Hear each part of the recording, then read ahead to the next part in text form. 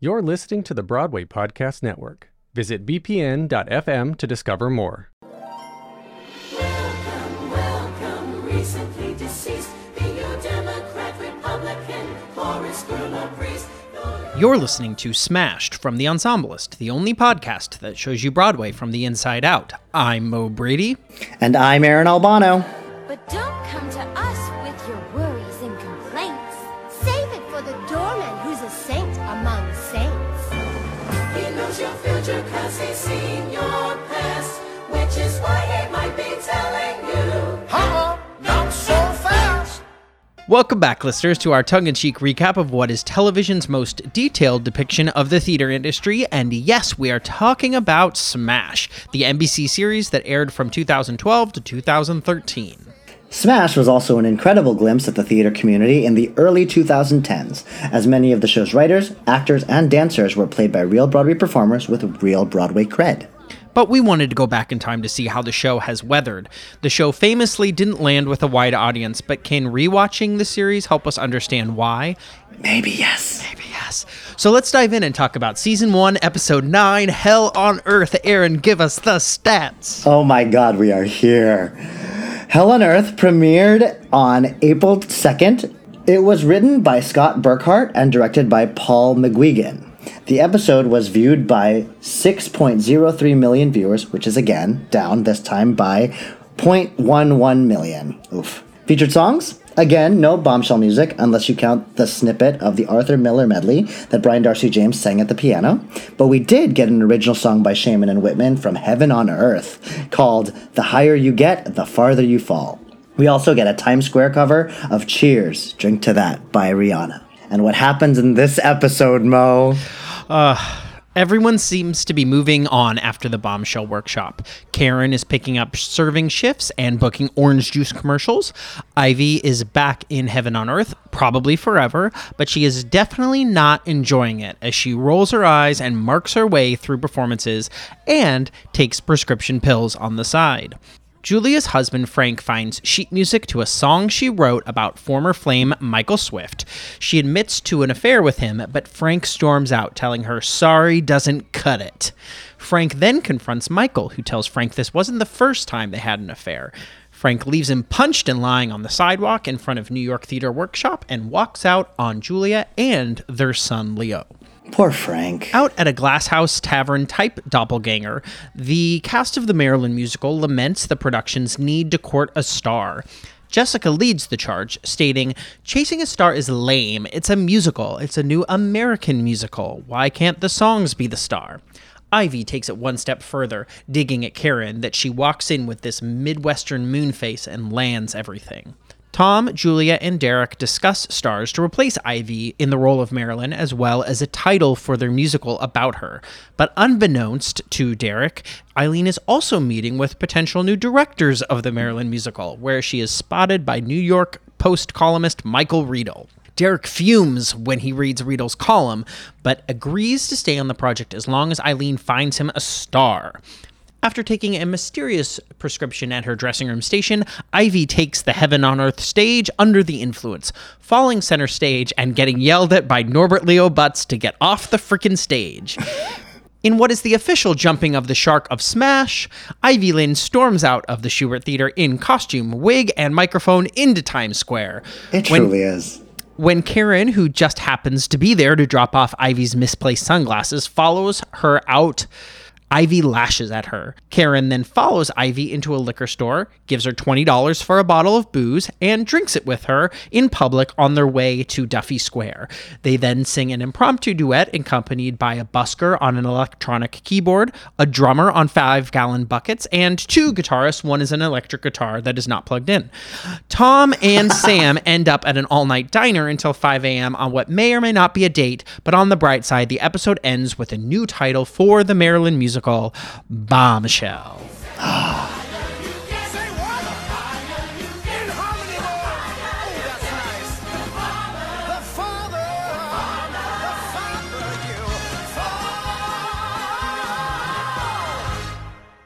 All right, so in this episode, we saw a good number of ensemblists because we saw the ensemble of Heaven on Earth. In that number, we saw Angels played by Dilise Croman, Jessica Lee Golden, Nina LaFarga, Angelina Mullins, Sinners played by Savannah Wise, Greg Graham, Rhea Patterson, Ryan Steele, and Alex Wong, and assistants played by Bernard Dotson, James Monroe Iglehart, and Boris York. It's a good number. It was a good number. Shaman and women know how to write a friggin' musical. They do. Yeah, it was great. I loved it. I can't decide which performance I liked better when I was watching. Oh, right, because we got to see it twice. Super We got to see it twice. Right? Ivy marking and then Ivy sabotaging the number. Should I say that I liked her marking? No, you do. You know, say the truth. Say the truth. I loved Jessica Lee Golden's solo in the middle of the number. But correct me if I'm wrong. That sounded like Angie Schwartz's voice. Wait, what? Doesn't that sound like Angie Schwartz's voice? I had no idea. And Angie Schwartz is credited on IMDb as a showgirl, but then I thought maybe that had sort of like a Times Square reference because like those women who are out in Times Square in like bikinis, I thought maybe, but now I don't remember seeing it. Maybe she was just the vocals. The voice? That's weird. That's drama. That's some... Yeah, it's drama, but both Angie and Jessica made money, so good so for them. fierce. I also loved seeing future Tony Award winner James Monroe Iglehart. James Monroe Iglehart? Yes. Who yes, at that point was like only known from Memphis, right? Yeah, was he doing Memphis at the time? Maybe. This is like 2012, so or maybe it's between Memphis and Aladdin. Like Aladdin workshops? Yeah, I can't decide whether my least favorite performance was Ivy Lynn or my most favorite performance was Ivy Lynn. I've been on stage with people who do that though. Who are like marking. You've never been on stage with someone who's like... I thought you meant just someone on stage who was like high and actively ruining the show. No. Okay. Oh, no. Yeah, no. Marking is not new to the Broadway stage, sadly. Well, and especially, I'm like, Ivy, you've been on Broadway for 10 years and you act this way? You better not get any more jobs ever.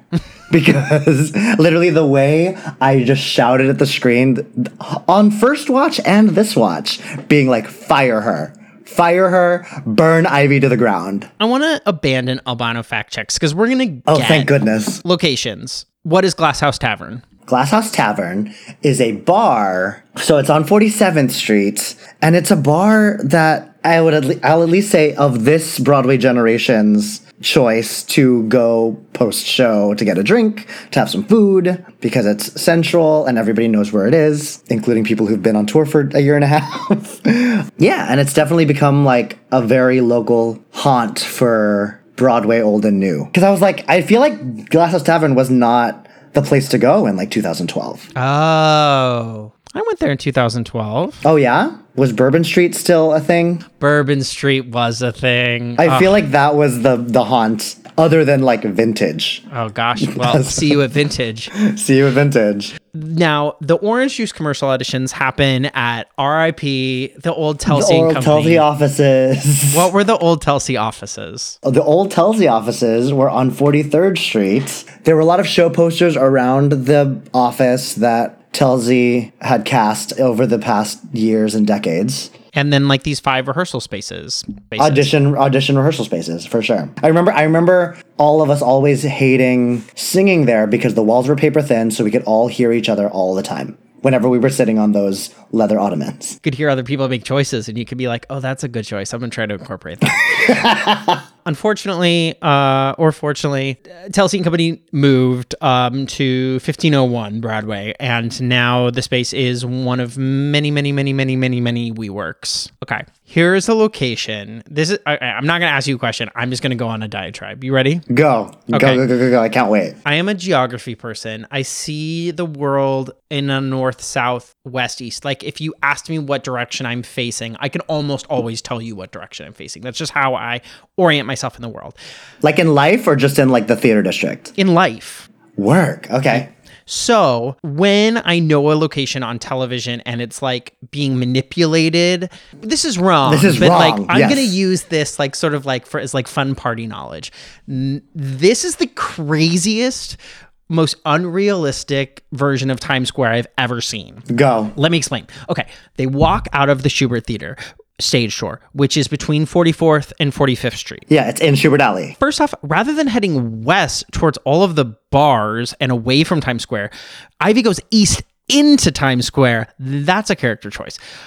Sure. However, from 44th and 45th Street, she magically travels to the corner of 48th and Broadway. And that's where they have, her and Karen have the "you're nobody, there are millions of people like you." That is absolutely true. Like right across the street from like the Roxy's or something. She then heads south to a liquor store, which could be anywhere, sure.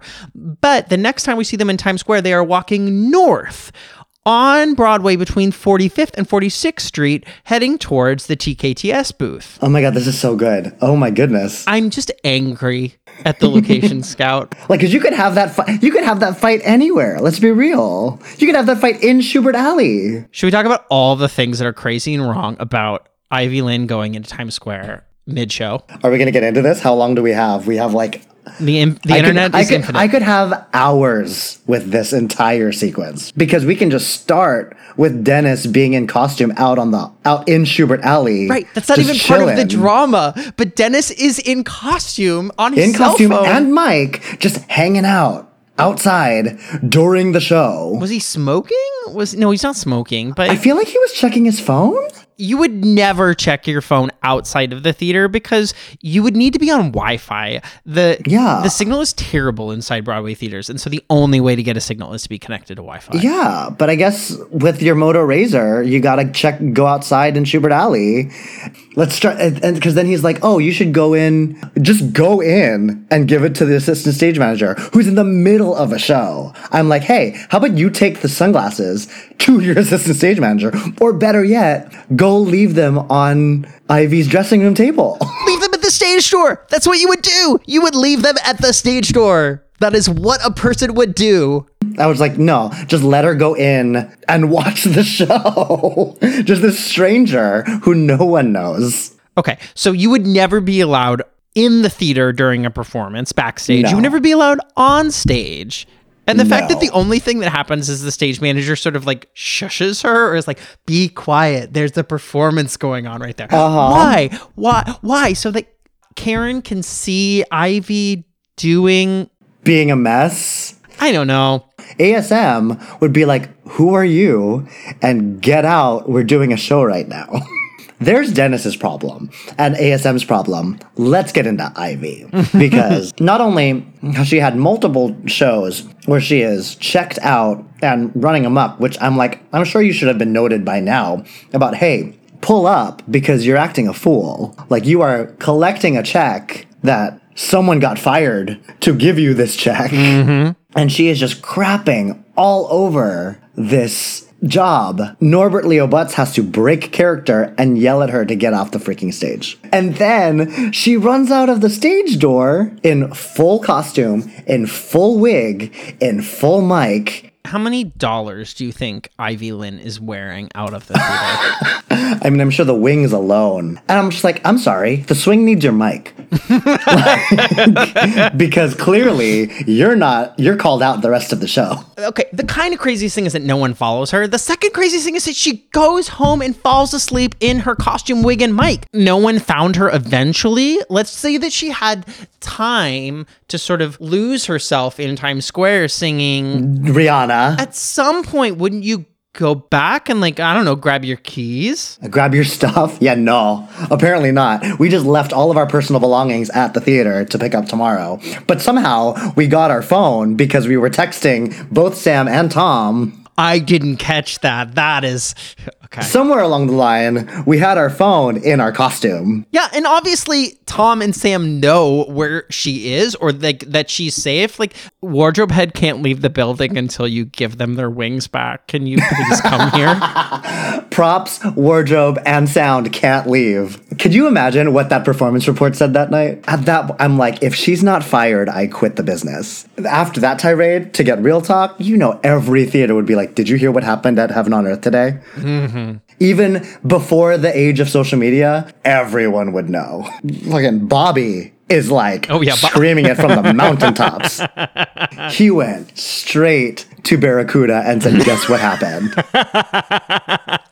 Okay, so You and I, consummate theater professionals, have major problems with this scene. Yes. But the series moves on. Anything else that we'd like to discuss? Well, I will say the scene between Karen and Ivy at 48th Street, it was very ripe. I wrote Karen truth bombs versus Ivy's worldview. First, Karen says, "It is your time. You're on Broadway. You're Marilyn Monroe." To which Ivy talks back and is like, "I was Marilyn Monroe for 5 minutes." And then Karen says, "Well, I never even got to do her even once. So maybe you should stop complaining about how lousy your life is." I said, yes.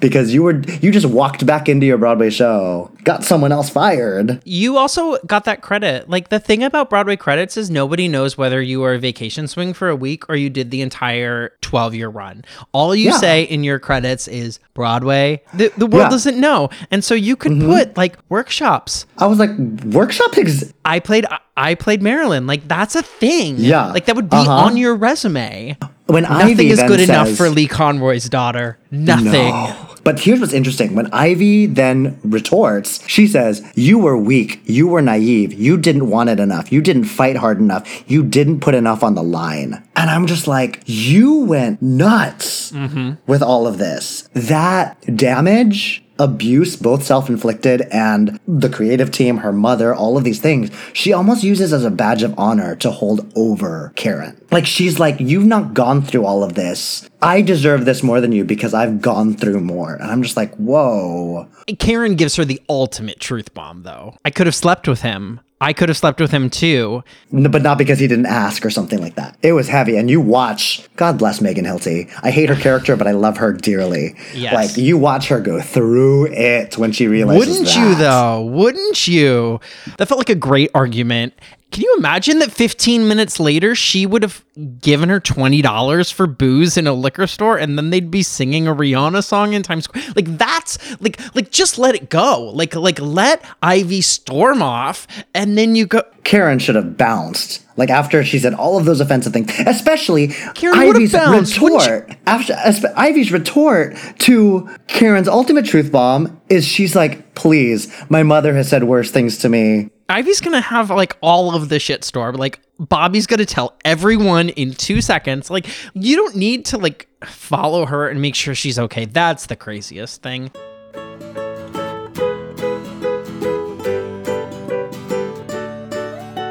All right, special thanks to Aaron Albano for joining us for this mini-series. You are welcome, Mo. Meanwhile, to stay part of our ongoing Smash analysis, be sure to watch the next episode, Understudy, before the next recap. You can find all episodes of Smash either on the NBC app or at NBC.com. Or, if you are or going to be traveling abroad like me soon, feel free to buy a first season Smash DVD on Amazon. $7, folks. And the residuals go back to you, Aaron. That's the best part. I'm nervous on when we actually get to that episode. Yeah. Oh my gosh. We are going to read you so bad. Well, you'll get your comeuppance on second season, so. The Ensemblist was produced today by me, Mo Brady. You can help others find out about The Ensemblist by leaving us a rating and review on Apple Podcasts. You can also download episodes wherever you get your podcasts or at BroadwayPodcastNetwork.com. Follow The Ensemblist on Instagram to see the latest posts from our website, where we share the stories of talented artists working in Broadway ensembles. Thanks for listening, guys. Until next time.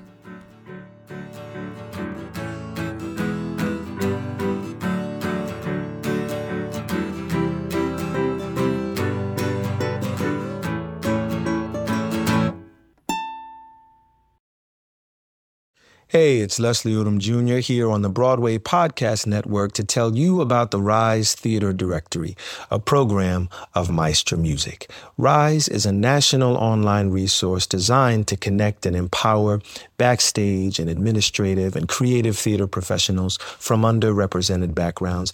If you work or aspire to work in the theater community, this can help you find your next project. And if you hire theater professionals, search the Rise Theater Directory to find your next team. Create your profile now and get more information by visiting risetheater.org. That's theater with an RERISETHEATRE.org, because only together we rise.